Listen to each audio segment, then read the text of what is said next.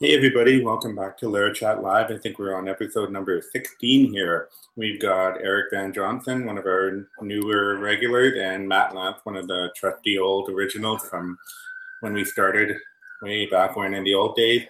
We also have Danny Bushkineth popping on, but he had some audio trouble. So once he pops back on, we'll introduce him. So today, what we wanted to talk about was with regard to hiring. How do you find the heroes from the zeros? And we all have some experience with hiring and being the hiree.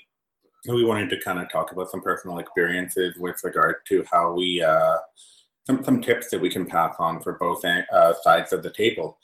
And with regard to latest Laravel PHP news, web development news, Laravel 5.3.19 was released. You can read about it on laravel-news.com and also the Laravel website with their changelog. Welcome back, Danny. Hey, can you hear me? Yeah, we're good now.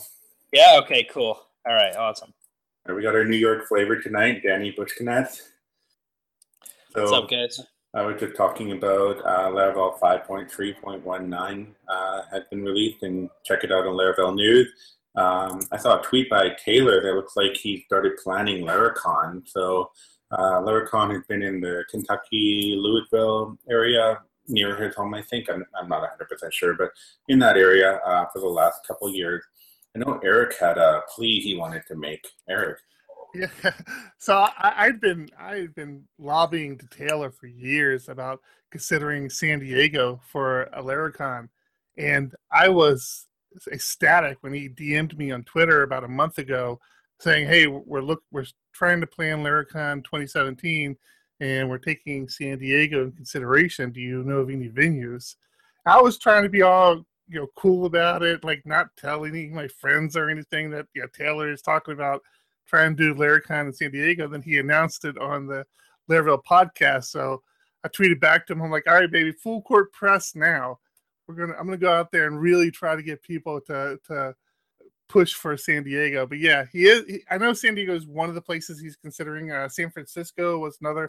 But I mean, San Francisco, come on, that's so cliche. Every tech thing does San Francisco. San Diego, baby. It's the end of October. It's 90 degrees outside right now. 90 degrees. Yeah, forget about it. You got to come to San Diego, Taylor. I forget there was a third place. I don't remember if he was still considering going to Kentucky or not. But it sounds like things are starting to click. He sent a tweet later in the week saying that things are coming together for Laracon. I haven't heard anything else mentioned about San Diego, so I don't know. The last thing he spoke to me was cost was a little bit of an issue, but that's going to be an issue any of the locations he was talking about. So I don't know. Hey, I'm just saying, if you're interested in coming to San Diego in 2017, you need to throw a tweet out there to Taylor, to Laravel, and tell them San Diego Laracon 2017. Make it happen. We have beaches. Maybe we'll start a hashtag through LaraChat and see if that can take off, because I know there would be an easy travel for me. An easy sell to my company because we have an office down in Silicon Valley, San Francisco. So I could go down there and say, hey, look, we can send some people down to our main office and go to the conference. I don't know. I think it could happen. Plus, you're right. There's a lot of technical companies down there, and I can't see why not. Why a lot of them wouldn't want to sponsor. I mean, and I'm just assuming here. And also wanted to point out, you said 90 degrees, so for any of our Canadian fans watching, that's 32 degrees Celsius? I'm sorry, I'm talking English here. I forget you guys have your little conversion you do. Yeah. That's like 2 daisies and a tulip. I forget how you guys convert. Well, in the true Canadian format, allow me to say I'm sorry. But real quick, to get back on Laracon, I have to tip my hat to Taylor. On the Laravel podcast, he did mention that one of the things he's taking in consideration when trying to plan the next Laracon was the Laravel communities. He recognized the fact that San Diego's Laravel user group had a membership of over 200 people. San Francisco, he said, also was over 200. What he didn't take in consideration is we also have a PHP group out here. We have LA, which is, less than 2 hours up north. We have Orange County. But it was good to see that Taylor was actually recognizing the impact of the community and kind of using that as one of the things he was factoring into where this conference should go. That was nice to hear. One thing I think I want to do, I think I'll follow up with you offline to see if we can actually make some kind of Laravel San Diego hashtag go live, but also make t-shirt to go with it. And then see if some company would sponsor to give those away. Baller, baby. You're going like all out. I thought I was going full court. You just like, yeah. But no, they have to be tank tops, right? I mean, it's San Diego. So. I don't wear tank top for a reason. I am Canadian. I'm pretty white. I'm Irish. I'm probably just as white as your head there. So, one surprise is Alfred Newtiel is a little bit late. He said he sent me a message saying, "Hey, can I come on? I'm a bit late." And it's like, "Yeah, sure, come on." He's running down to his office right now, probably putting on some hair and cleaning up putting on some clothes and cleaning up his hair. So he should pop on in a few minutes and join us. I think he has a lot of good advice when it comes to hiring, as I've actually talked to him for information in hiring in my company here. So I'm really excited to have his feedback as well as you guys. You all have experiences on both sides of the table. So let's get into our first topic, and Alfred can catch up, I'm sure, pretty easily. So to go over what we have here on the panel, for me, I'm a senior lead developer at a company. I'm part of the recruiting team here. So if anybody in Vancouver is looking for a job, we are hiring. Get in touch with me on LaraChat. We have Danny, who is, correct me if I'm wrong, you're a lead developer at LawNet. You do hiring as well, correct? Yeah, I'm a lead developer at lawline.com. And we also do hiring. I hired 2 of my last team members, and we'll see if we're going to hire some more. Right now, we're not currently hiring, but who knows, in the future we may hire, say, like a junior or mid-level, which I think brings us into the topic of like, who do you always have to hire senior developers, or can you hire juniors, and kind of can you organically grow people? So I think there's a lot to definitely talk about. And then we've got Eric, who is the CTO for a company. And correct me if I'm wrong again, you guys work on a contract basis and you hire contractors only. Is that correct? That is correct. Yeah. Our entire workforce right now are all contractors. We're contractors, and our workload is all contract work right now. We don't have a product we build ourselves yet, but we're working on a few things in the back rooms. And then last but not least, we also have Matt Lance, who quit the rat race to start his own company. I'm not sure he's at the point of hiring yet. He's still a bit small, but he may one day. Let's all cross our fingers for him. Go, Matt. There. Okay, there we go. I'm unmuted. Yeah. So the rat race. I'm still deep in that rat race. It doesn't end. It gets more intense when you go, indie, as it were. But we're always curious about different people to work with, and in the last few years of my career, I've been with different companies and usually doing hiring, or at least assisting with hiring, and going through those processes. And I mean, I can't even count the amount of interviews I've done over the last 2 years even. But it's always a fascinating journey when you're getting to know new people and picking, quote unquote heroes from zeros and whatnot. Then now we also have Alfred, who popped on a bit late. Alfred, before you came on, we were talking about you doing your hair and getting dressed, and it looks like you just threw a hat on. Well, thank you for keeping up appearances and keeping our show top notch. We're so happy for that. So what we were just talking about between each person, like Danny, the lead developer, Eric's the CTO, Matt's the founder of a company, I'm a senior developer, and we all are on the hiring side of the table. We have been and are on the hiring side of the table. So for you are what? I suffer all of it. We try to hire people. You try to train them. there's so many, things we go through on my end. I'm part of a team, so we're definitely doing a lot of hiring. So I've been out of the interview process for the past few months because we hired someone to help do that as well. So that's been good, but it is a hard process. It's really hard to weed these things out. So I think some of the things that we'll talk about is I'll ask some questions and I'll get your guys' feedback from your experiences over the years. And I think one of the first things I think this one actually is probably widely contested at different companies, different personalities and so forth. But when it comes to tech tests, do you guys do online tests, written tests? Do you give them pieces of paper with code and tell them to decipher it? Do you ask them for code up front? How do you guys gauge the talent of the technical talent? Shout it out, first one to unmute wins. Yeah, tough call. We've been debating a lot about that internally as we go through our hiring process. It's you kind of hear pros and cons on both sides of the fence with it.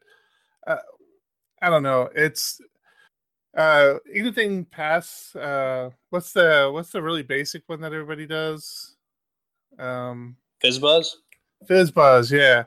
Anything past FizzBuzz, and I don't know. You're kind of getting into a weird realm. It's like FizzBuzz is a good way of understanding if somebody has basic concepts and basic understanding, but it doesn't do a lot of deep testing. It doesn't really give you an idea if they have their heads around object-oriented programming or frameworks, and it's really difficult to do tests for that.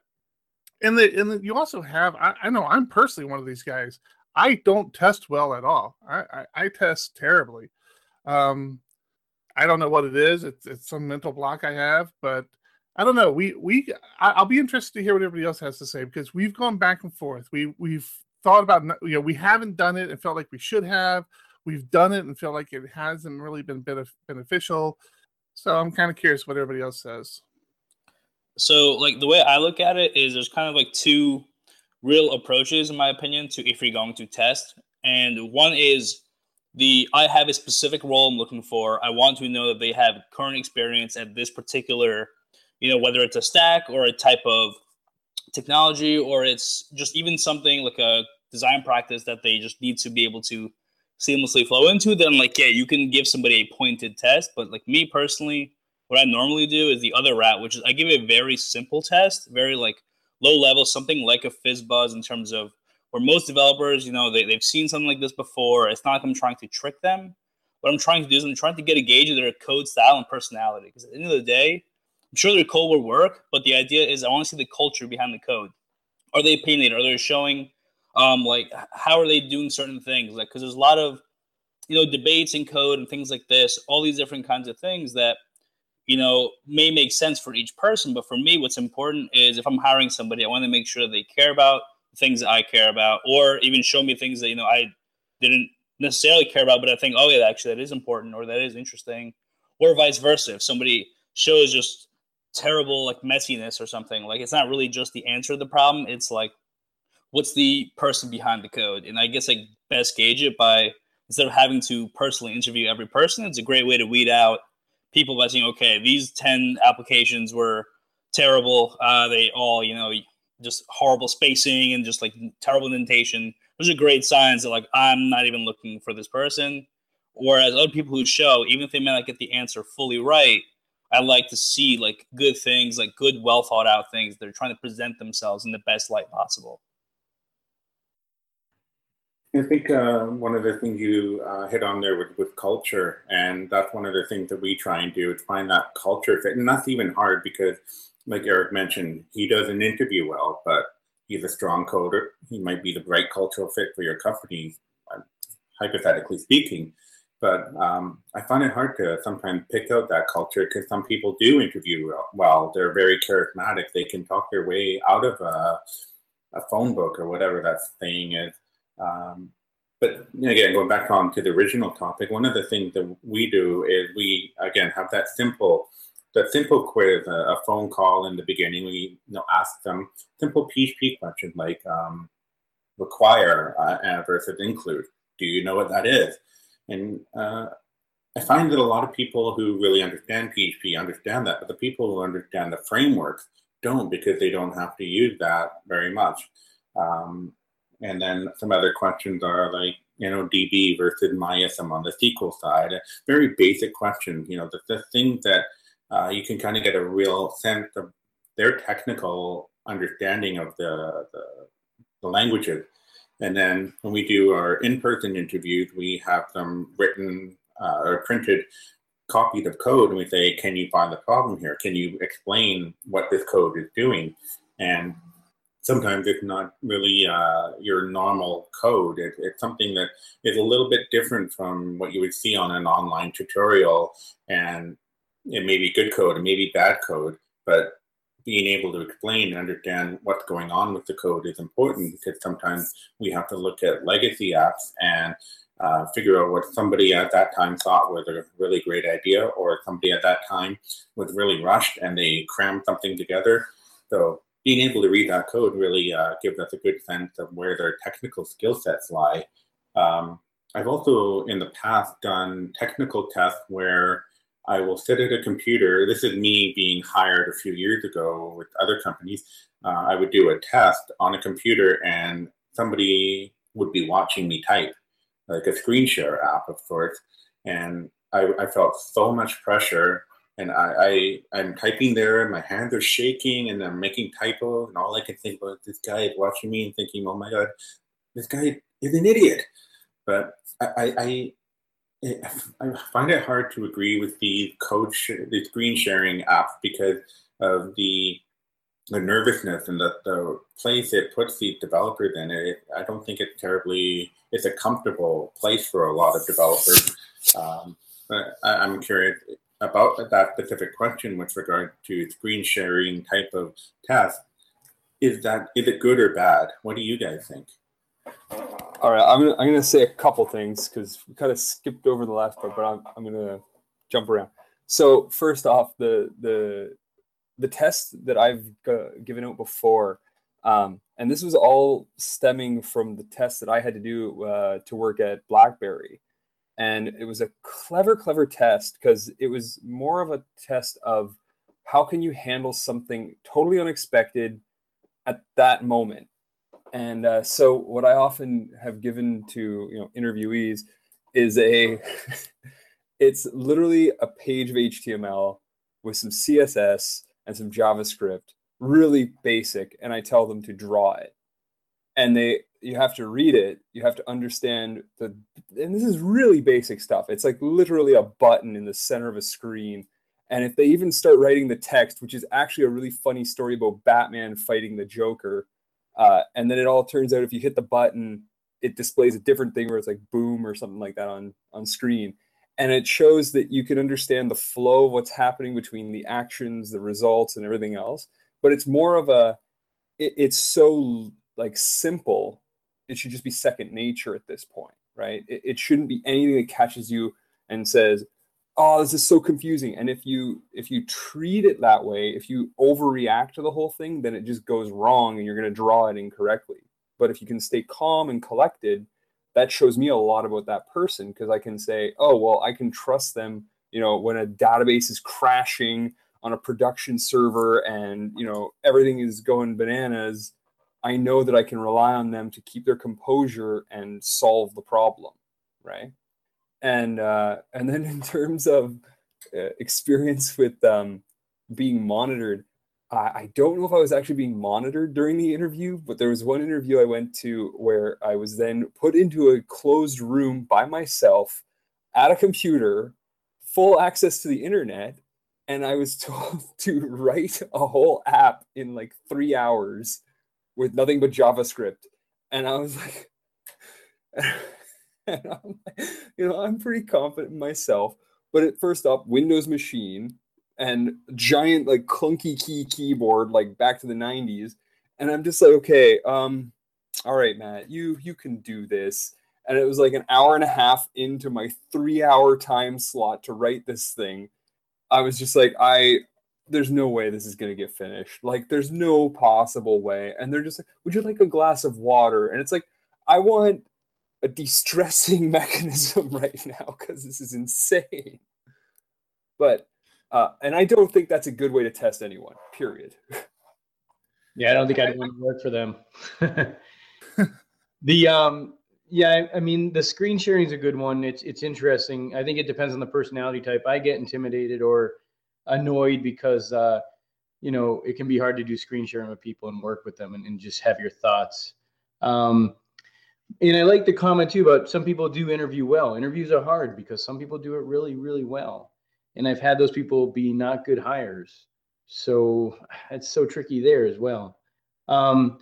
One other thing is noticing the small indentations and stuff. Yeah, it's a good one because that's the little bit of quality that the person is either A, not paying attention to, or B, they're drowning in the problem itself and they barely could do anything with that level of detail.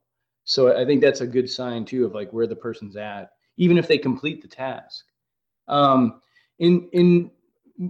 other thing is we hand out little projects to people, not JavaScript, build an app in a room by yourself on a Windows machine, but like just something simple, make a little API that gives some information and make an Angular widget, show it, nothing major. And then just review their code and ask them questions later. Maybe give them the day to do it and come back tomorrow. And lastly, two things. I kind of like the idea someone had before of like hire them for 2 weeks to do something and pay them for their time, but they might not have time and that's hard. And at night, you don't always have the energy or the drive. But I think that would be a nice way to get to know the person. But ironically, a lot of times it's just a gut feeling and it's hard to go with it. But I've seen that to be right more often than not with myself. One thing there, when you're talking about the spacing, you have to be careful when you talk about those kind of things because you might trigger a space versus tab war. Yeah, no, but we're talking messy. I've seen like just messy. Like they didn't even, they were in gedit or something, Notepad or something, Yeah. They had no help. So I'm going to end this tab versus spaces. We are not going to get into debate. Otherwise, we will go over our show timeline. Let's get back on track. I'm sorry I ever brought it up. Spaces for the win. I think one of the important things to remember in the interview process, especially if you're the person giving the interview, and one of the things I always try to make sure that I'm conscious of is that the person interviewing for the job is under a lot of stress. They're clearly considering making some changes in their life. This is how they make a living. This is how they get an income. There is way more pressure on them than on you at that moment. So by adding more pressure, by giving all these wacky tests of, can you code in the dark with a bunch of spiders on your back? It just seems like it might be overboard. But you're right. How do you make that connection? What, where does your gut kick in? And this is, I hate to get back up on my soapbox. I know I do it a lot. I've mentioned this in the past as well.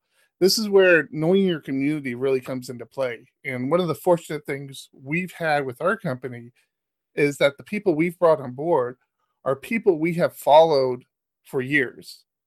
We've literally watched their career, watched the projects they've worked on. We've talked about it in the past about how we treat it almost like recruiting, scouting for sports. And we kind of watch people and think, hey, have you seen Marcus? Have you seen the project he's working on? I saw some of his code. It looks pretty clean. We need to keep him in mind. And we've had the benefit of doing that. We haven't had somebody just come off the street that we didn't know anything about, had to go look on LinkedIn to see who they were, where they worked at. But I think community means a lot. And if you have a community around whatever platform you're looking to hire for, you're selling yourself short if you don't get involved with that community and see who's out there and who the all-stars are in your local area, because they bubble up really quick. Yeah, I can actually attest to that. That one of the key selling points for myself for this current job was my involvement with LaraChat. And when I was doing the interview, I told them, next week is a PHP meetup in Vancouver, and I'm doing a talk there. And they all I remember they looked at each other, oh man, yeah, we need some of these guys who are involved and, can get other people interested in the community. And I think that's a really important point where we have a strong community in Larachat, and there's a strong PHP community. So there's absolutely no reason why we shouldn't be involved in our local meetup. There's a meetup section on Larachat where people post up, the San Diego meetup, Bulgaria, I think, was one of them recently, and they all get posted there. Just a little side footnote: if there's a meetup in your community, get involved, and if there's not, start it. But beyond that, one of the other questions I wanted to ask with regard to on the interview side is putting stress on the person who you're on the candidate.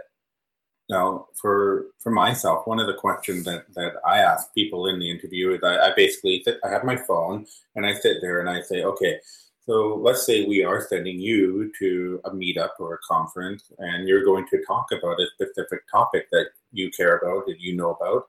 And we're going to put you on the spot right here, and you have 1 minute to collect your thoughts, and then I want you to teach us about your topic.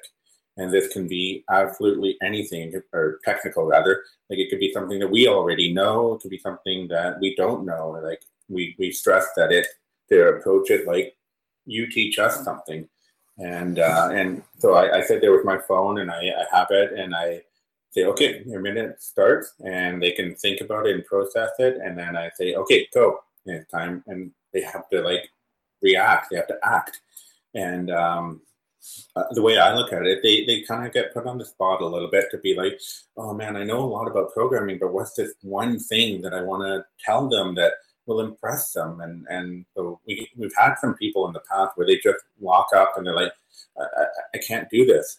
And it's not that we are looking for people that can go and do these conferences for us, but I think it was Alfred or Danny, I forget who mentioned it earlier, about having that person that you can trust, and you know that when the database crashes, that person is going to be there. They're going to be able to handle that stressful moment and be there in the trenches with you, doing whatever it takes, and being able to communicate properly that the database server has gone down. This is how we need to fix it. This is what I know. What do you know? Kind of deal.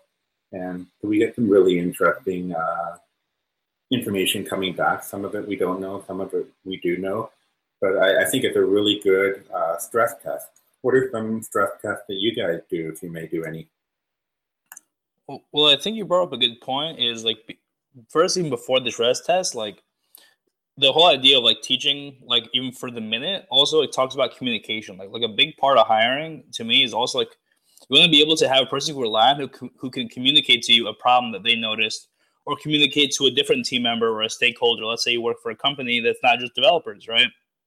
You don't want to have to be the only person who can talk to them. You want to be able to have hybrid developers talk to business people if they need to, and should be able to communicate effectively. So I think there's definitely a lot of value in having something along those lines where, okay, teach me about something, even if it's something I already know, just show me that you have the aptitude, you understand what you're talking about, and you can actually think your thoughts through and tell them in a coherent manner. Because they can talk well, and chances are, it's a good indication they can think out their code appropriately as well, So as far as that, stress tests, I've done the live coding. I've done that stuff. I'm not a big fan. I try and stay away from the whole stress thing. I know interviews are stressful in general, Alfred said before.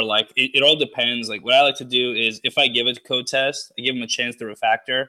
So I'll say, okay, here's the code test. They give it to me. I'm like, okay. The next day, I'm like, okay, here's the same code test. Here's all your code back. You had to refactor this, because God knows there's always going to be room for improvement, especially in an interview where you're nervous. So just take an extra day, go through all your code, fix it up, and send it back to me. And that way I get a good sense of, okay, they've relaxed, they understand the problem, they have more time to do it. Just like you said, you're all nervous when you had that live coding thing. What would you have given for a second shot at that, knowing what you know after, right? You would feel so much better, and you could really present yourself in a much better light. So I think it's a real fair opportunity. I also like I think Sean had mentioned that the idea of presenting them with broken code. Taking the stress off them, trying to conceptualize code and start from zero. Just give them broken code and say, this code is broken. How would you go about fixing this? Or what do you see? Can you look at this and tell me where things are going wrong? That sounds like a really good approach. I might consider using that. So how much are you going to pay me? I didn't say it. How much are you going to pay me to use that idea?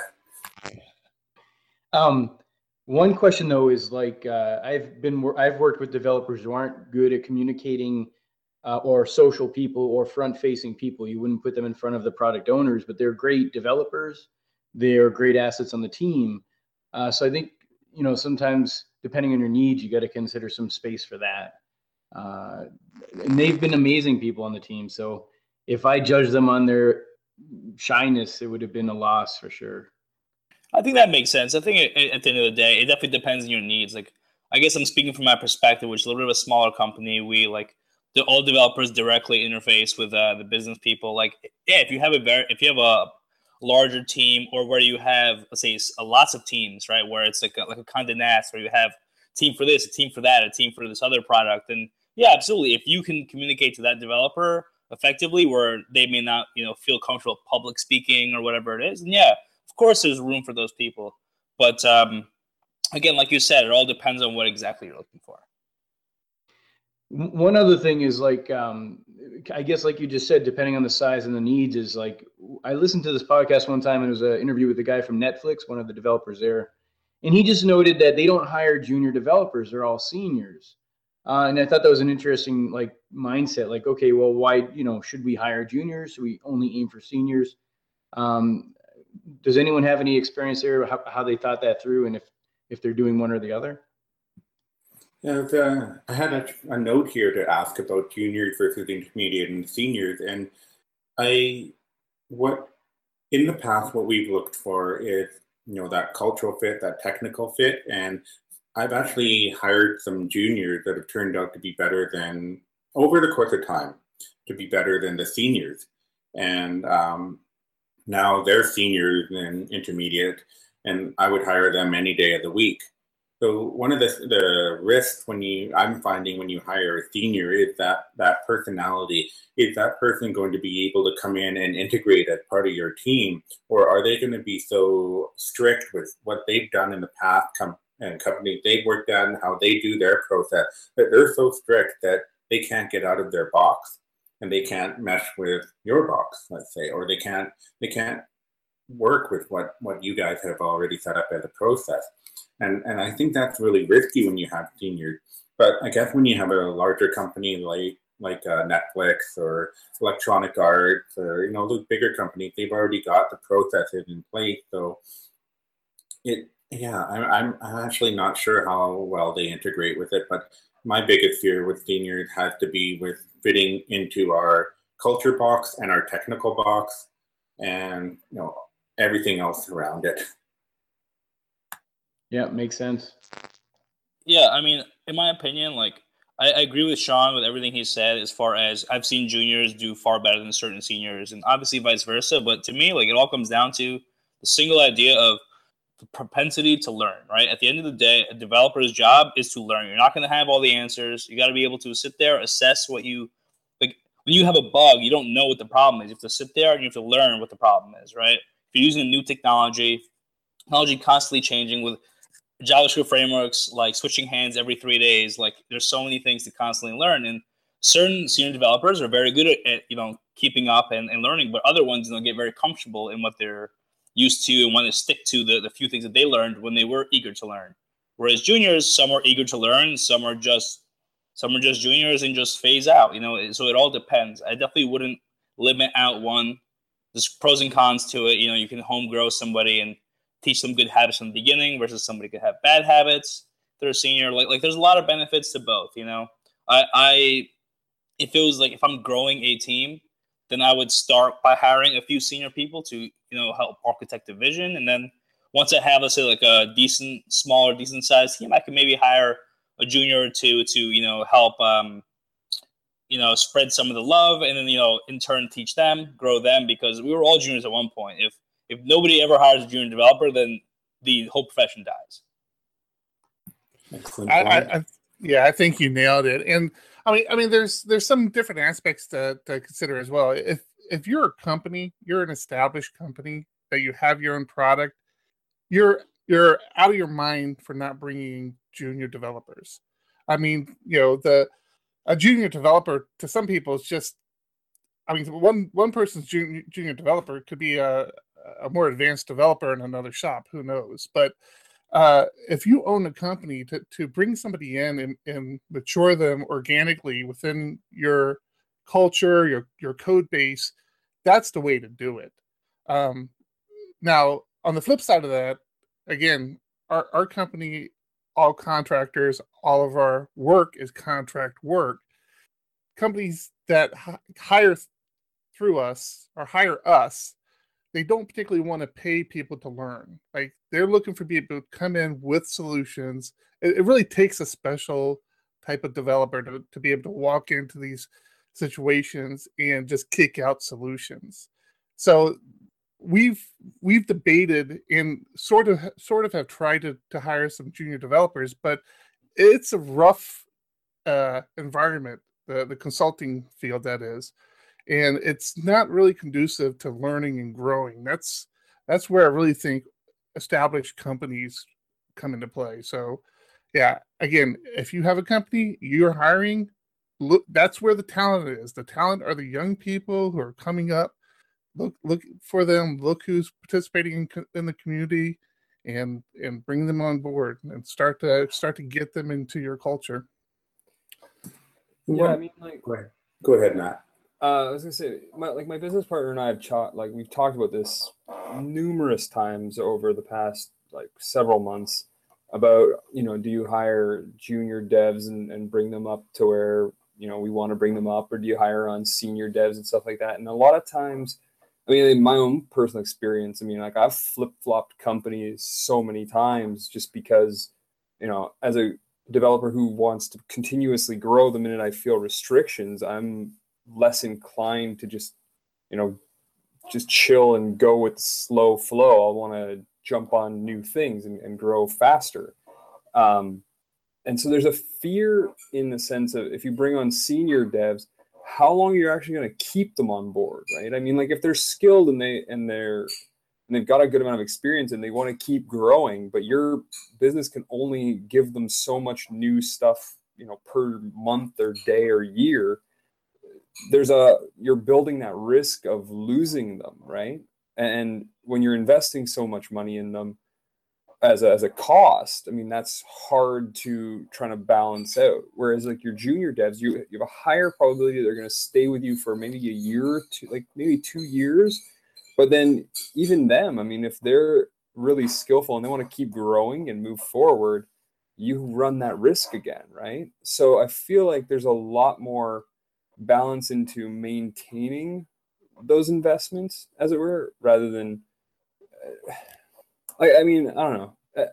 I'm all for hiring junior devs. I'm all for hiring senior devs. My biggest concern is passion. I mean, if I look on their GitHub and I see they've never committed one thing on anything ever, then I'm like, okay, well, why? I mean, if they're new to Git, well, that's weird, but whatever. And but I want to see something. I want to see that they've done 6 projects outside of day-to-day work, because they're so in love with what they do that they can't stop themselves from continuing forward, right? That's the sort of stuff I like to look for. It's an interesting thought you said about the Git there. I'd have to look at my profile. I don't think my GitHub profile is very filled out. I have a bunch of private projects that I'm a part of, but I have my private repos over on GitLab. This is not an paid advertisement, but I mean, it's free at GitLab, so I'm over there. So, I've done a couple open source projects, but it's been very minimal.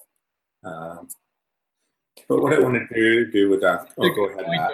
It's a good point, by the way, with GitHub. I like the idea, but you're right. A lot of people, it's private stuff. So, and Matt, you had a point? Oh, I was just gonna say, it's not necessarily, specifically a GitHub thing. I mean, any sort of projects that they've been doing outside of stuff, or any, I mean, like on their resume alone, it should state that they've, in all likeliness, they've done several personal projects or whatever, or, you know, they're involved with this community or that community, or, you know, they were just anything. It's seeing that drive to do more than what they're obligated to do to fulfill their paycheck duties. That's kind of what I'm indicating. That makes perfect sense now. The other thing I wanted to talk about was there was a junior in my past experience, with junior fellow. I think, I can't even remember if he had a job, but I remember sitting at my desk working at my computer and look over, there's a knock on the door. We had glass doors, and there's this you know, young fellow straight out of college there with paper in his hand. I'm like, hi, who are you? What can we do for you? He's like, you know, he's a little nervous. Like, yeah, I saw you guys online, and I like what you're doing. I just wanted to, you know, walk by and drop off my resume and say hi to you guys and introduce myself. And like, we were so impressed by that like, we knew he was a junior. We knew that he didn't have a lot of experience, but we were just so impressed by that drive to seek us out that we ended up hiring him. Of course, we vetted him properly, and it all worked out. But we were so impressed. Like, that was one thing that sticks out in my mind, that if I was a junior again, I would, you know, and it takes a lot of guts to, you know, walk into a company and say, hey, here's my resume. You don't know me, but I know you. But that really impressed me. So I think, I'm curious if you guys, if somebody walked into your office, or, you know, cold called or even cold emailed, that, hey, I've looked you guys up. I've seen you, you know, Eric, I've seen you at the San Diego conference, like, or meetup. And like, would you hire them? Would you want to hire them more than if you just received their email or resume in normal circumstances? Well, I think you know my answer is going to be yeah. Especially if I see you at Laracon San Diego 2017. Let's do this! No. But yeah, community is huge. It's definitely gets you on my radar when looking for talent. There's no question. Just so you know, we've already started. I've already started the hashtag on our LaraChat Slack Twitter account. Hopefully, it's the right hashtag and it takes off, but it's there for now. You have been retweeted several times, my friend. Yes, so we'll get 2 retweets. So I had a question for everyone. This is another topic that we've discussed internally, and now that Laravel has decided has a certification program that they're starting to structure. There are other certification programs out there. Symfony has one. Zen has one.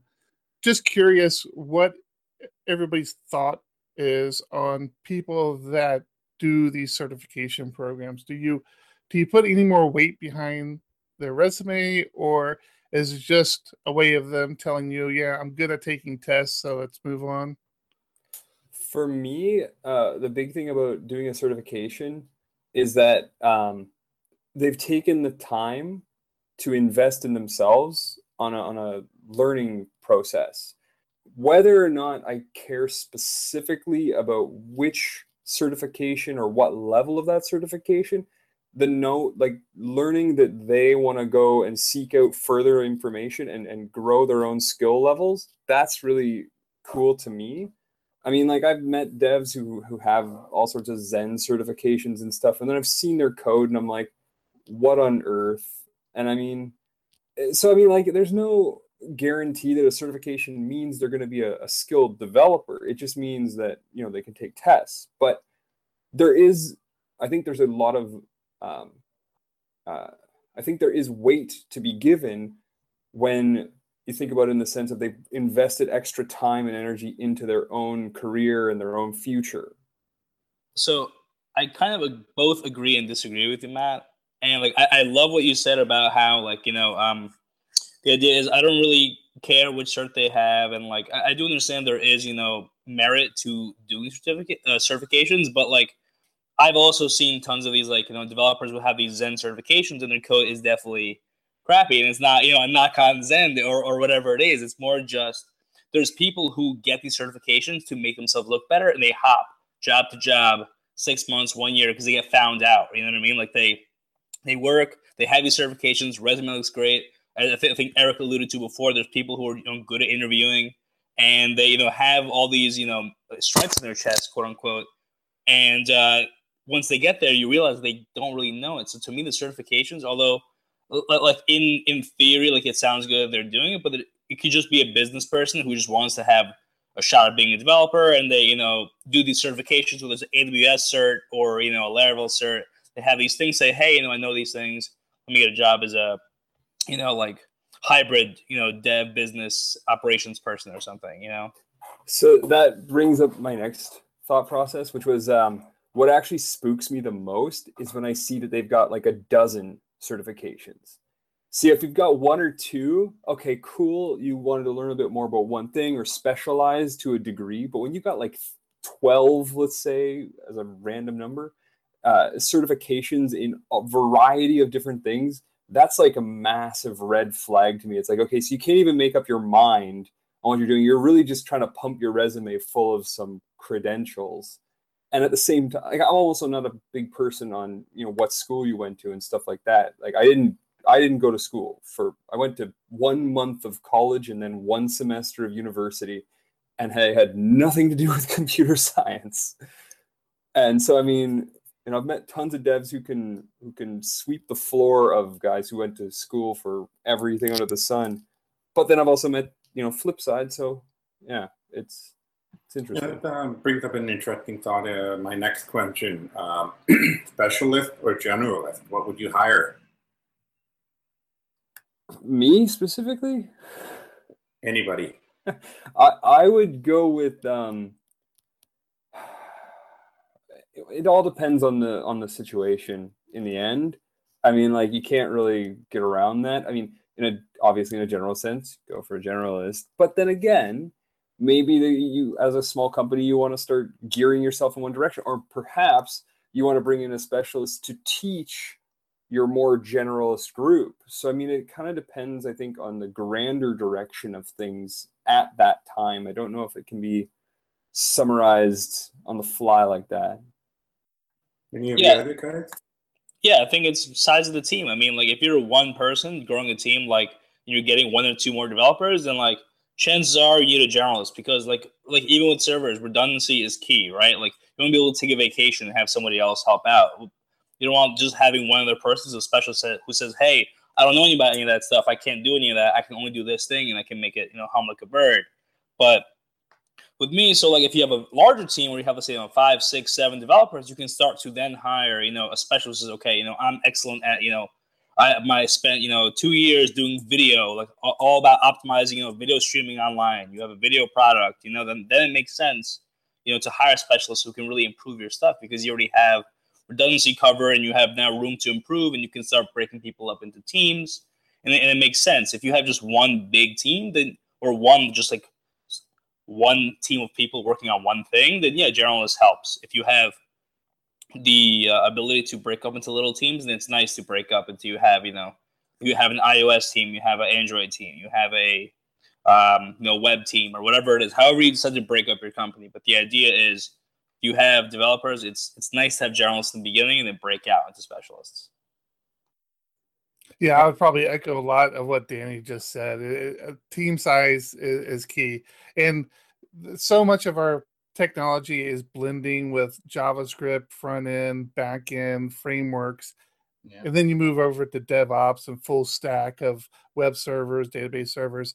If you have people that can specialize in those particular fields, and your team is big enough and you can afford it, fantastic, because it just makes those areas stronger. But again, if you have smaller teams, yeah, you kind of have to go the generalist route. Okay. Excuse me, I'm losing my voice. One of the other questions I wanted to put out there with regard to, let's say, generally speaking, lying on resumes. And I remember back in high school and the college days, and maybe they were really bad counselors, but telling me to fluff up my resume, make it look like I'm bigger than I am, better than I am. And I think that's a horrible idea because you're going to get called out pretty quickly. And we have called out some people in interviews in the past. And it's really disheartening when you look at the resume, the person looks great, you bring them in and you say, so tell me about such and such. And yeah, I didn't really do much of that. So how do you guys feel about when someone kind of fluffs up their resume like that? My biggest fear about people who don't necessarily fluff up their resume, but fluff up their skills in an interview process is, well, let's use an example for you, right? Okay, I said that I was fascinated by big data and the systems involved in big data and how you can, do analysis on it and things like that. And I had tinkered with a few of the packages out there and played with some of the Python code. And I've got a few books on, machine learning stuff. And that was what I expressed in an interview once. And I never said that I had written anything vast and complex with it.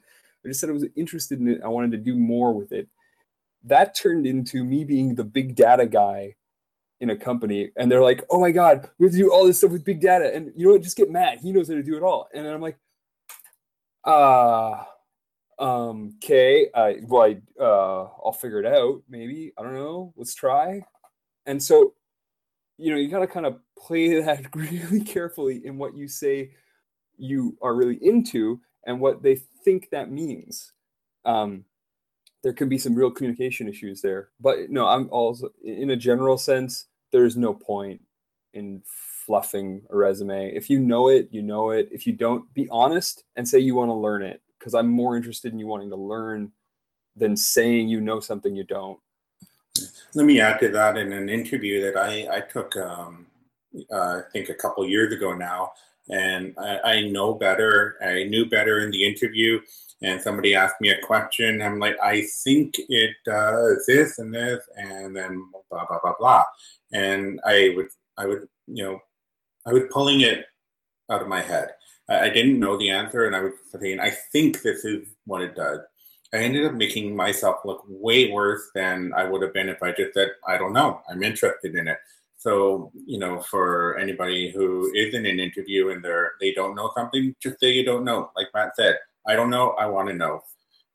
Don't try and pull it out of your head if you don't know. You'll get exposed so fast.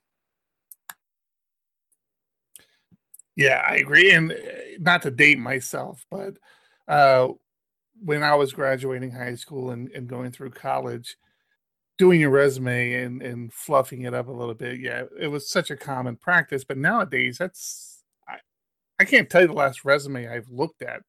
Yeah. You can give me your resume. I'm checking you out on LinkedIn. I'm checking you out on Twitter. I'm checking you out on Facebook. So yeah, well, it's a little back in high school. You were typing it out on paper and mailing it. That's right. Yeah, and you'd have to go down there to the copy machine and make multiple copies of it. I know. See, I was ahead of my time. I actually put a little emblem on mine before I took the copy, so it all looked like it was done on a computer. Yeah. But I kind of agree with what Eric said. It's almost like, especially not in development, it's almost common practice to just have a fluffed up fancy words, optimizing and enhancing and synergizing and all those like buzzwords people love to throw in their resume.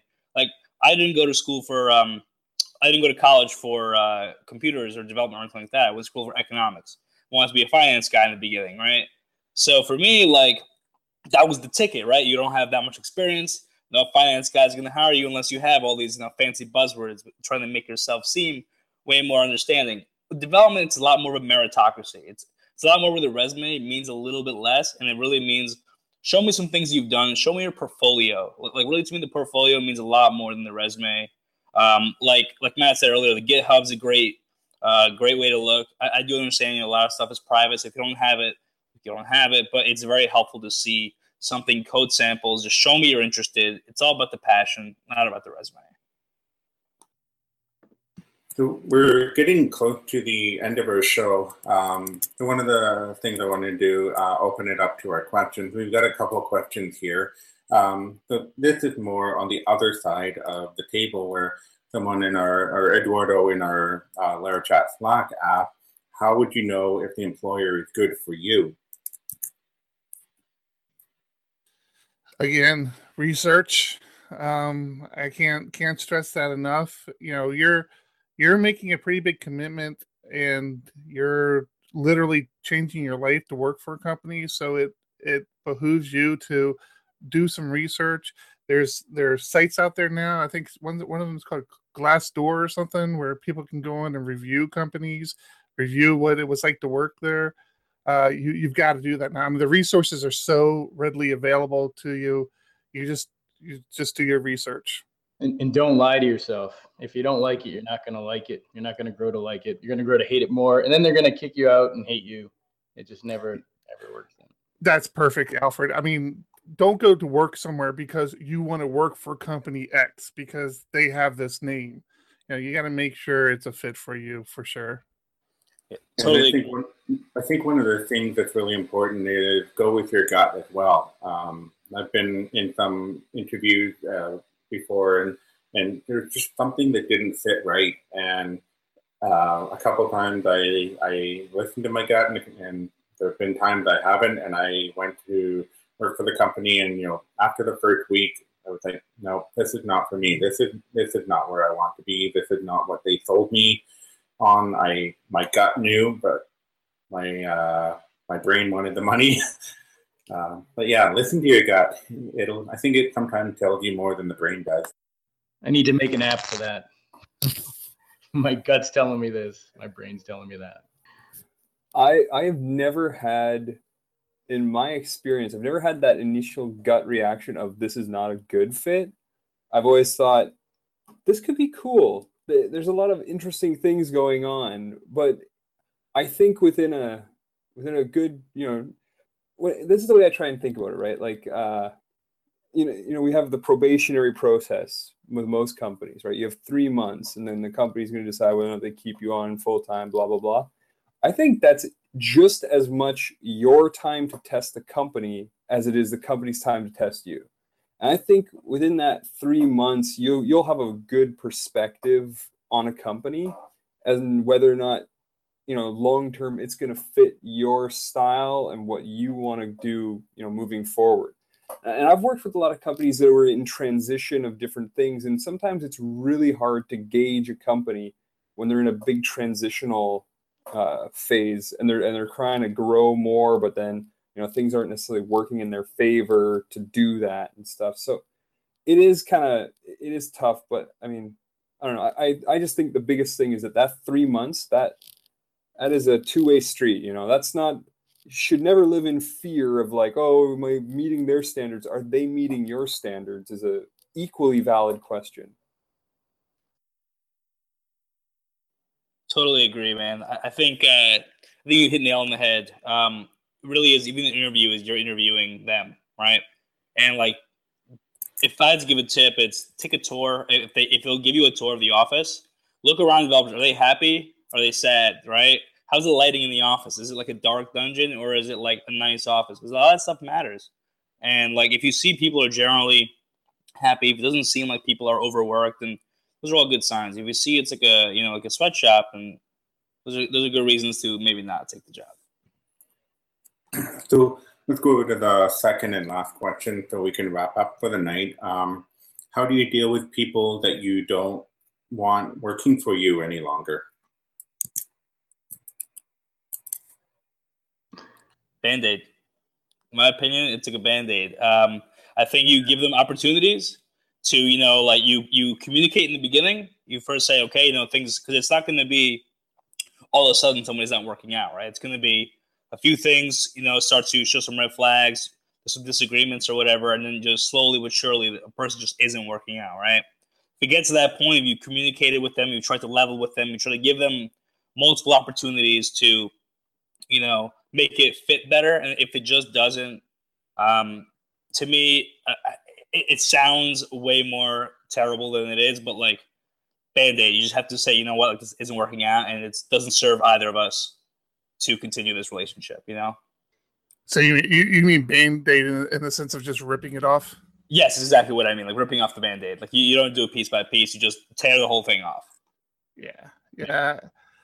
It's a tough one. Tough one for me to this day, because like you said, when somebody isn't working out, then something about that process failed. Whether it's communication, whether it's expectation, something failed. And I'm sure it's failed on both parts. So identifying that is helpful to you as a company so that you can prevent it from happening again. But yeah, rolling people off, I mean, it's different in every situation. If they're an employee, depending on the state they're on, there's certain rules you have to follow. Again, being a contractor, working in the contracting field is pretty simple. You just let them know that we don't have any more work for you at this time. So it does make you wonder, what could you have done better? That's the only thing that bugs me. Not the only thing, but that's one of the bigger things, is like, how can I do it better next time? What did I miss? Yeah, I think a retrospective, not just in, if you had to let someone go, but it's also important to have a retrospective, I think, on the hiring process too, when it comes to what did we do well, and asking these people these questions. What could we have found out more about? Sometimes I've come out of some interview thinking, man, I wish I could have found a question to cover X, Y, Z, and I wish I did. But it's good to have that retrospective, I guess, all over the place. So we're 5 minutes over our time, and I set the time to be a little bit longer. Last show, we ended up getting booted off, I think, in the middle of talking. So technical difficulties there.